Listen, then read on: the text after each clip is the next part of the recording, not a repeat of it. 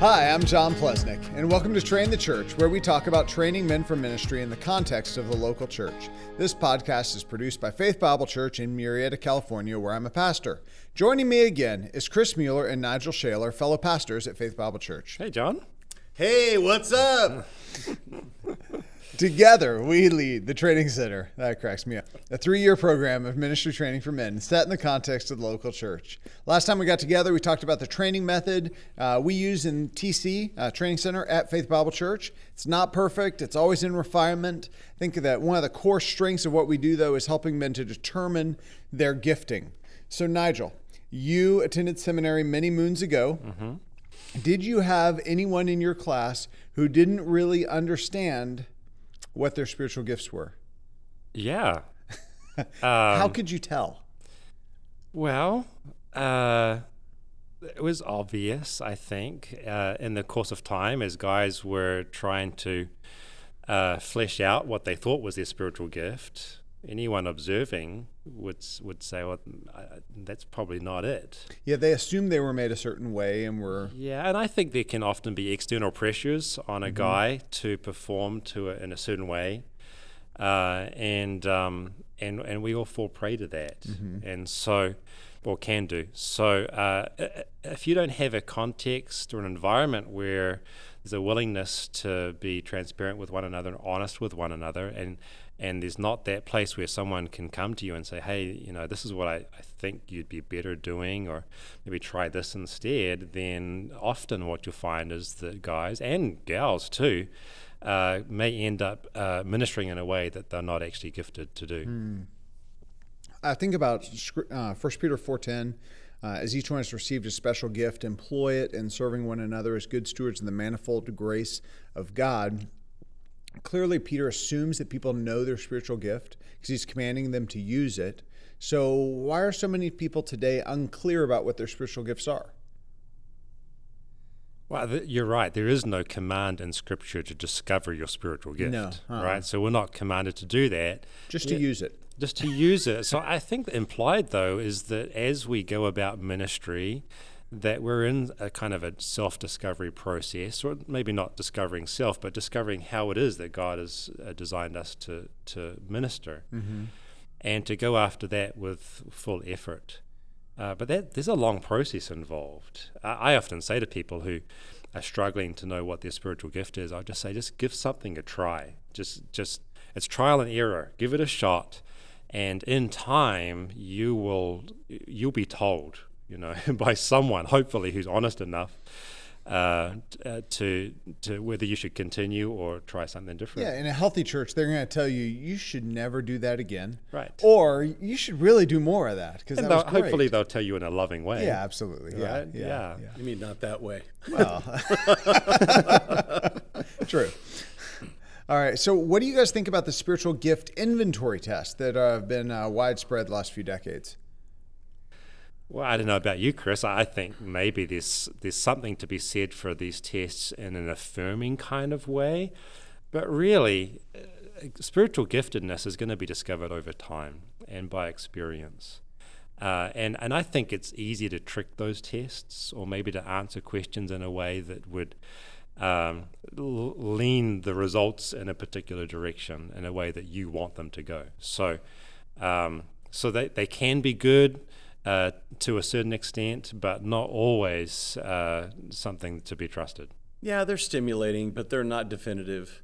There's no way that we can trust that process to determine your gift. I mean, it's something that the Holy Spirit has given you at your new birth. It's found in the context of ministry. It's affirmed by people in the church family. We talk a lot about, listen, if you're not, being sincere and honest about that before people, you're not going to be able to determine your giftedness. And it's just a matter of serving faithfully, and as you do, talking to God's people and watching for that fruit that is produced through a giftedness of, in a sense, putting Christ on display in a unique way, His mercy, His compassion, His teaching in some manner, as the Spirit of God is trying to conform all of us to the image of Christ.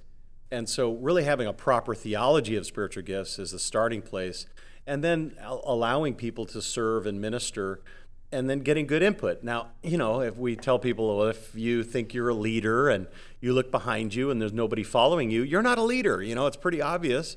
If you think you have the gift of mercy and you go to the hospital and when you leave someone wants to die, then that's probably not your gift, because they're basically going to see the fruit of your giftedness through you, and you're going to see that affirmation from God's people in the context of the body, and then those who are mature, genuinely mature in your midst, are going to be able to identify that too in time.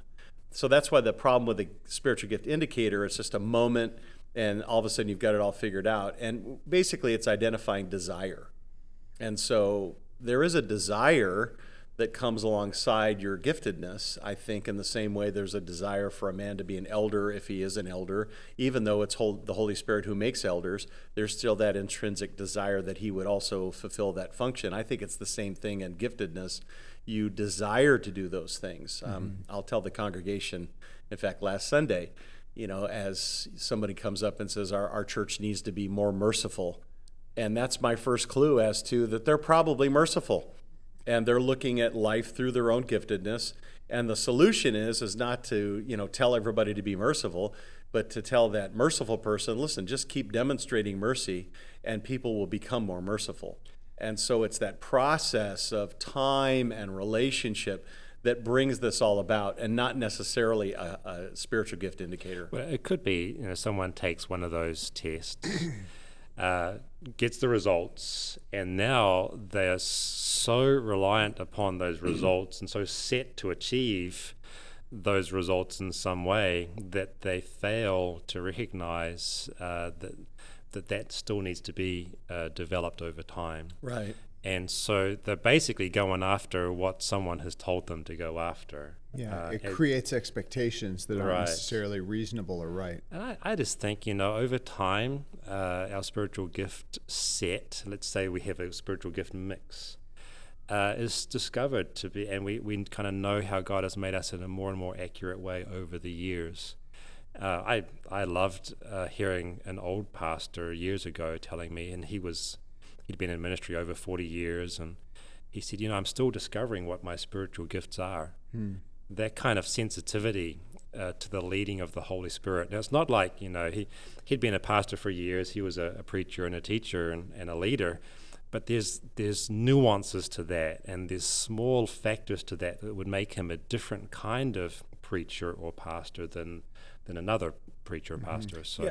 There's a big debate, just theologically, on giftedness as far as, is it one gift or is it multiplicity of gifts? And we say the answer to that is yes, it is one gift mix, and that's the way it's used singularly, but like Romans 12 would talk about various gifts.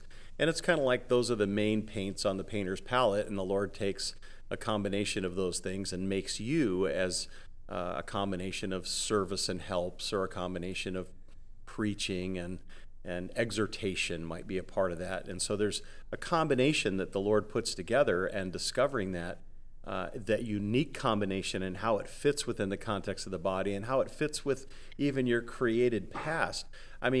It's sobering to think that Paul tells Timothy, who's an experienced minister at this point, in 2 Timothy chapter 1:6, stir up your gift, kindle afresh the gift that's in you. It's the word is to stir up, like make it hot. And you've kind of let it go dormant, Timothy, and so we want you to stir that back up. And so the usage of it, he's saying, get on it, get out there and use it. And that's a little bit of where the fire comes from in the spiritual life. And so within the context, within the local body. And I think it's pretty clear in almost every context that it's used, that they're to be used within the context of the church. And so it's not necessarily for the world to see, though they'll see your uniqueness in some way in the world, and your mercifulness can be a way in which to lay a platform for the gospel, yes, but it's primarily to be used within the church. And it even says that repeatedly in the New Testament. Yep. 1 Corinthians 12:7. Right, so we're trying to fire them up in the context of the church. I think one of the reasons why, in answering your question, why don't so many people know, is one, that it's not taught. Number two, we overemphasize one gift on Sunday over all the other gifts. And I'm I am committed to a strong pulpit. We are committed to a strong pulpit, expositional pulpit, authorial intent teaching through the context and through books of the Bible. We're very committed to that, but we can so elevate that gift that other gifts are minimized. And that's not how the Bible looks at it. I mean, we need to be fed, and we need to be fed well. And if you don't have a strong pulpit, you got nothing. But there's also statements that Paul makes to the Corinthians. It's like those weaker ones, those hidden ones, the liver and the kidneys of the body of Christ. Those are more important to your survival. You know, that we desperately need those, and we need the expression of it. So it's not taught. I think we overemphasize certain things sometimes in the gathered church, so we forget there's a multiplicity of giftedness out there. We don't really encourage people to look at each other in their strengths, and really that solves a lot of problems in the church when people begin to look at each other in the area of their strengths and not focusing on the weaknesses. Because, I mean, all of us can find things in each other's lives that are like, man, that really bugs me. You know, this happens, he does this, he does that, or she does this. Well, ultimately, if we're focusing on, but look at the strength that they bring, look at how they demonstrate Christ in the context of the body, it begins to elevate spiritual giftedness. I think there's also churches in general have begun to professionalize the work of ministry so that people come and they're happy to come and spectate and watch and engage on Sunday morning, and there's no opportunity, need, or push for them to use their gifts in the context of the church. The answer to that is we need to be able to say two things to the believers around us. Just two things, at least two things.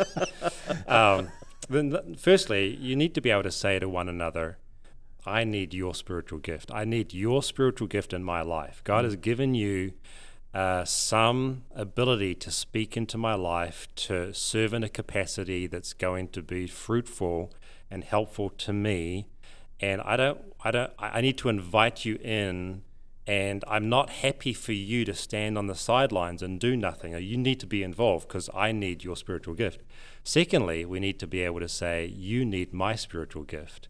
And I'm not talking about a prideful disposition, but just a very realistic understanding that my spiritual gift, whatever it is needed in the church. So therefore, I can't stand in the corner and do nothing either. I can't be a spectator. God's given me the ability to minister in a particular way. And if this body is going to be healthy, then I need to be availing myself of all that God has gifted me to do. I think the other thing that's important to say in the context of a conversation on spiritual gifts is that they're all commanded of believers. That you don't get the out to say, well, that's not my gift, so I don't have to do it. You know, whether that's mercy or giving or evangelism, like whatever it is, there's a fact that you are gifted, which means not that you only do that, but that you're going to be supernaturally fruitful in a certain area. You're going to be probably excessively joyful when you're doing that area compared to some of those others, but they're all commanded of every believer. Mm-hmm. Right, so we benefit from everybody's strengths and we grow to be more like Christ. And I think that's really the key, is that we have the person of Christ, and now we have the physical manifestation of Christ is the body of Christ. And that is most manifest when everyone's exercising their giftedness. One little image or picture of Christ coming through. And if we can value that and say, I want to see all of Christ, we got all these little individualistic. And I think that's one of the things that works against spiritual giftedness, is they say, well, it's about me and my gift. I'm like, no, it's about you in the expression of spiritual gifts in the context of the body, putting Christ on display so we all see more of Christ in that situation and in that circumstance. But we as a culture do not think corporate. We think individualistic. Mm-hmm. And therefore, it drives this out of the church. And because it's more convenient to be professional, we have guys hiring more and more pastors. It becomes more and more professional. People become more and more distant, and really all they want from the congregation is their money and a few nods and amens, and they're happy and their attendance, so to speak. And that's the exact opposite of what the church is supposed to be. Not a spectator organization. It's a participatory organization. You're on the field. You're in play. And really, the church that I came from, Grace Community Church, the very first article that they wrote about that church was the Church of 900 Ministers. It started with the foundation of everyone in ministry. And we really need to keep that as a part of the New Testament ethic. It's the New Testament priority. Yeah, well, none of the spiritual gifts are designed to be self-serving. Right. Our spiritual gifts are not for ourselves. They are designed to allow us and help us to minister to others. And so we do this for the benefit of the body. We do it for the benefit of Christ. So in the training context, you just turned the corner for me. Really? Because you wouldn't say that a training center or a training program is required to determine one's spiritual gifts, and yet that is a major focus of what we do. Correct. And guys enter into it with that as one of their ambitions. One of the ambitions. Now, again, I want to put the whole thing in context. I mean, at our church, we believe that discipleship is a normal part of the Christian life. It's not just for the youth. It's for every adult at every level. Discipleship is not a one-on-one event. It can be one-on-many. Most naturally, it is on one-on-many of intentional relationships for the purpose of growth in Christ, coming to Christ and becoming like Christ. And so it's a group of guys just going, let's going to grow. We're going to hold each other accountable. We're going to invest into the Scripture. We're going to invest into doctrine, and we're going to make sure that's lived out, etc. And we're focused on that it affects every element of our lives. Nothing's excluded. Nothing. If you're truly discipling, it's every aspect of life. And so in the training center, which is actually one element of our training, we've got evangelistic events, we've got, discipleship opportunities in the community groups. There's even an opportunity occasionally through our church to get deep in the Scripture and in theology for businessmen on a, kind of a once a week kind of basis. But then there's the training center, which is to train you for ministry. And in that process, it's more than just lecture. It's more than, as we've talked about in all these broadcasts, it's an element of life on life and interaction and all the various gifts coming to play and men helping to encourage them to learn about one another and their strengths so that they begin to identify the giftedness that are found in that room, and the guys begin to think giftedness about one another, and they begin to think about their own unique giftedness in that process. Part of what helps us with that, John and Nige, is that we have meals together every time we get together. And so one of the wives or a few of the wives will put together, some food, and we'll all sit down and we all eat, and we just fellowship in getting to know one another. That's not every time the three of us get together. No. Every time we get together and with the training all the center. training center. Yeah, right. at that 3-hour meeting, it starts with an additional half hour at the beginning where we're eating, and it usually ends with time where we're fellowshipping afterwards, talking about issues, working through struggles, fellowshipping, catching up with what's happening in each other's lives. And so there's that element of life-on-life discipleship, but that's when you begin to understand where a guy rings true. One of the worst things that can happen is that you're in the midst of the training center, you're reviewing things like a coach, you're getting the players to run this, they're working this through, they're sharing their convictions, they're lighting up over certain things. And then what you do afterwards is we come alongside them and go, man, you really lit up when we talked about the doctrines of grace. Man, you really got excited when we began to dialogue about evangelism. Wow, when we talk about service or when we talk about compassion, man, you are in it, and starting to shed tears and wow.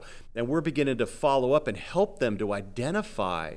And so before and after this entire process, we're interacting about their strengths and weaknesses, and giftedness is part of that. It's not the whole package, but it's a big part of it.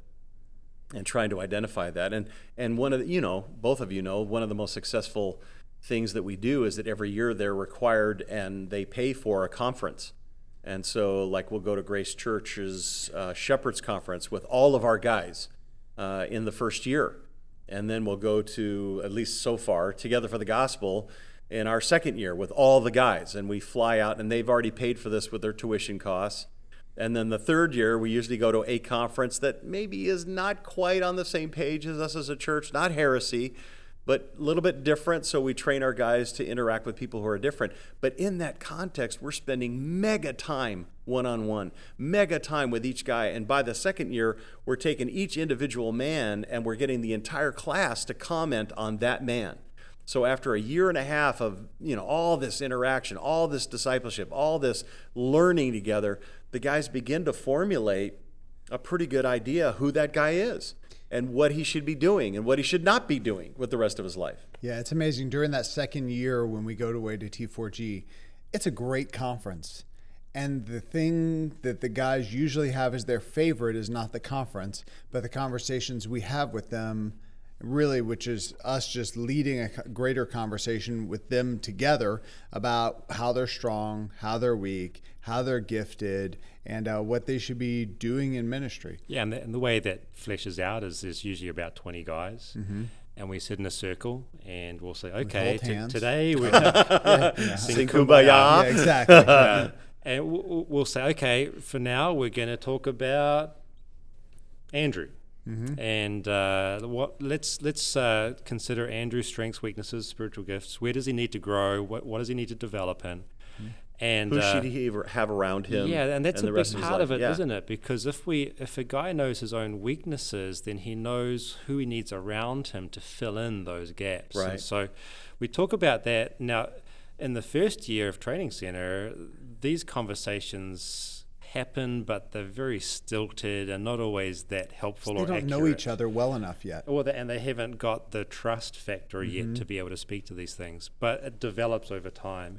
You get to year 3, things are already flowing. It's pretty fun. We didn't really talk much about that during our last conversation about our overall training method, but we do a whole lot of intentional things to cultivate relationships with the men together over that time. One of those, as you guys mentioned, is there's meals together. Another is the conference trips we go on, which is, Shepherd's Conference is Wednesday to Friday or a Tuesday to Friday, depending on the year. When we go away to T4G, it's usually Sunday to Thursday. And then the one after that, the year 3, is usually another 5-6 day. What additional to those things do we do to cultivate and help men discover their spiritual gifts in the context of Training Center? Well, some of it is we're hanging with them. We're watching them in ministry. We're talking to the people who minister with them. Sometimes they're over at the house. We're just hanging out, doing yard work, enjoying each other. Doing whatever we can do to spend that time and to interact with them, to talk about their desires and passions, how they're put together, their past history tells us a lot, how they're built, their personality, are they inward, quiet, or are they extrovert kind of thing, their heart for God and how that manifests itself. They've always wanted to go internationally. They've always wanted to establish a church. They've always wanted to see a church grow in this particular area or develop this, or that church really needs definitive doctrine. You begin to learn how they're put together, and even past experiences and abilities that they have that uniquely contribute to this. And again, we're talking about a sovereign God who works every element of our lives in his providence to accomplish his purposes in that man's life, those good works that he's prepared beforehand that he should walk in them. And so all that comes into play. So every element, and I love the fact that we have a church that is in tuned to ministry and in tune to training. So they know that when I come up and say, hey, well, tell me about Lewis, or tell me about Freddie, they're ready to respond because they know I'm not there to, do anything weird about Lewis or gossip about him. I want to know, how's he doing? How's his teaching? How's he with others? Does he go hide in the corner somewhere, or does he interact with people? How's he built? And so I'm getting input from them. It's funny, there's a safety in talking about people when you're not looking for a particular gift in someone. You know what I mean? Because you can say, how's Frank doing? And it's not a question of, is Frank a preacher? Do we keep him in? It's just, how's he made? Where is he strong? What do you see in him? Right. Which is a much safer thing. We have expectations that are very open-ended, and always looking for what God has done in a person's heart and soul, as opposed to our own expectations. Yeah, it's a huge mistake, I think, to train men to be elders, to train men to be pastors until that's been affirmed by a church. Because again, Acts 20, it's the Holy Spirit made you overseers. We don't make anybody into anything. We're trying to acknowledge God's work in their life. So we're trying to discover that and then free those men up to go after it with every ounce of their being. And so it's such a freeing environment. And so everybody's, it's all about Christ. It's all about serving him, honoring him. So how's that going to pan itself out in that process? And those meal times, everybody knows it, but nobody does it. is that, so much ministry and so much interaction and so much exposure to who you are takes place in the natural environment of just eating a meal together. And so that really helps a lot. And then, of course, the conferences are aided by some things. And I got to be very, if there are people listening to this, they need to know this. Okay, so not every church can pull off a conference like we do. I'm just saying they can't, because we have uniquely gifted men. We have you, John, with the spiritual gift of restaurant, right? That you know what restaurants to go to, that we could actually meet together and hang out. And we've got Rod Shackelford, one of our elders, who with the gift of menu. He knows what items to order. And then we also have guys that are real creative in finding the spot, at T4G that's nobody knows about, but it's free. And we can get up there and sit around in a circle and dialogue for 2 hours. And that's what we fight for. It's just hard to do it with a group of 20 at a big conference. Oh, man. Even Shepherd's Conference with, 5,000 people, just finding a slot anywhere is difficult. So we have, men who can find out where we can go to make that happen so we can have that dialogue. And we talk about what we're hearing, because that tells you a lot about where the men are built. And how, when we go to that conference where it's slightly off, and one of the guys, like they did last year, ran out of the room like, oh, that was not right, and they're dicing and slicing the scripture. That tells us a lot about that man. And so as well as the stuff that they gravitate towards, what Correct. They resonate with. Correct. Right? So all of that feeds this whole process of understanding them and developing their spiritual gifts. But conferences are a part of that. Yeah. And of course, the guys will start the training center process, maybe involved in some ministry. And somewhere throughout the 3-year program, we'll even suggest, hey, maybe try something different, maybe tweak that and get them involved somewhere else so they can kind of test themselves and refine their understanding of their own spiritual gifts. Yeah, I think probably a third to half where we encourage them, or they find on their own that they want to shift ministries that they're involved in. And then oftentimes the other men are thinking, I want to take a greater role or a different role in the ministry that I'm in based on how they're learning themselves. That's right. I think it was really delightful, too, that as the men got to know each other, and some of them were actually, seemingly called to ministry, set apart to have significant pastoral work, that they all wanted one individual with them because they knew that they were not administratively strong, but the one guy who was the administrative hero, gifted in that way, they all wanted him as a part of their ministry. It was like a bidding war. Yeah, it was humorous, that we got to have Andrew, and they're trying to woo Andrew into their own ministry because he's so strong in an area that they're weak. So that's kind of what you want, is that kind of understanding. Are there dangers to be aware of as people begin to think about their gifts and spiritual gifting and gifting? Well, yeah, pride is a big danger. That we need to be joyful. We want to be content in our spiritual gifting, knowing that we're serving the Lord. But as soon as we become prideful in it, that's going to lead to all kinds of problems.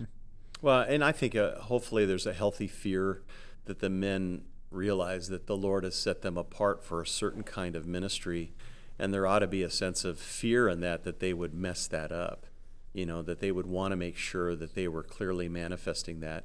And I think in an unhealthy environment, which I've seen a couple of those as I was a part of churches as they began and had been around for many years and we're trying to turn a corner, that there were very unhealthy approaches to spiritual gifts where there would be women who would call themselves the gift of discernment, which meant that they could say things about other people in a savage way and basically masked, gossiped, and critical speech with a spiritual gift. So there's that kind of thing that can happen too. It can be very unhealthy in an unhealthy environment. But spiritual gifts in general, once they're manifested, there's hopefully a healthy fear and a healthy humility that comes with it. And it's realizing that you're just one part of the equation. And that's what I think I'm a little bit hesitant, and I appreciate some men who've had huge impact in my life, but I also fear for the superstardom of their pulpit ministry because it tends to communicate that that's the ultimate gift. And I get nervous about that because I think the ultimate gift is the one God gave you. And that we need to hold that with a little bit of fear and trepidation and respect towards other gifts, because we want to see all of Christ be manifest in the church family, and not just that. And again, I'm not minimizing the importance of the pulpit or the importance of feeding the flock and correct exegesis and exposition. I don't want to minimize that, but at the same time, I get nervous when that's the only gift that's talked about. I think we understand that salvation is a gift given to us. We can take no credit for our salvation. In the same way, we take no credit for spiritual gifts. Correct. It's a gift given to us for the benefit of the body. And so, again, I think we're more prone to taking credit for that one, though. Well, because it's something that we can develop and work on and strengthen. Yeah. But even then, we still don't take credit for it. And so any benefit that comes out of that serves the church is not something that we take pride in for ourselves. Right. And it's through God's strength and for his glory that it happens. Amen. Well, I think one of the things that makes Faith Bible Church a uniquely sweet and healthy place is that we acknowledge and promote a diversity of gifts as really critical to the health of the church. I thought about Ephesians 4:16, which says the whole body being fitted and held together by what every joint supplies, according to the proper working of each individual part. That's every believer. That causes the growth of the body for the building up of itself in love. And I'm thankful for how that's manifest at Faith Bible Church and the role that the Training Center plays in that. Next week, we're going to talk about one of the most common questions we get from men in other churches. How much is reasonable to expect of men that you're training? Every aspects of their lives. I know. Maybe you have guys who are working in the fields or serving in the academy. They have lots of kids, or they're quite gray or completely lacking in hair. How much can you reasonably expect of the men in your church? We're going to try to answer that next Monday. You can find show notes from today at our website, www.trainthechurch.com. If you want to catch the next episode, then hit the subscribe button on your podcast player so it will automatically download future episodes. Love to have you leave a review on iTunes. Both those things help people find us. Thanks for listening. Now, go train the church. Thanks, John. Thanks, guys.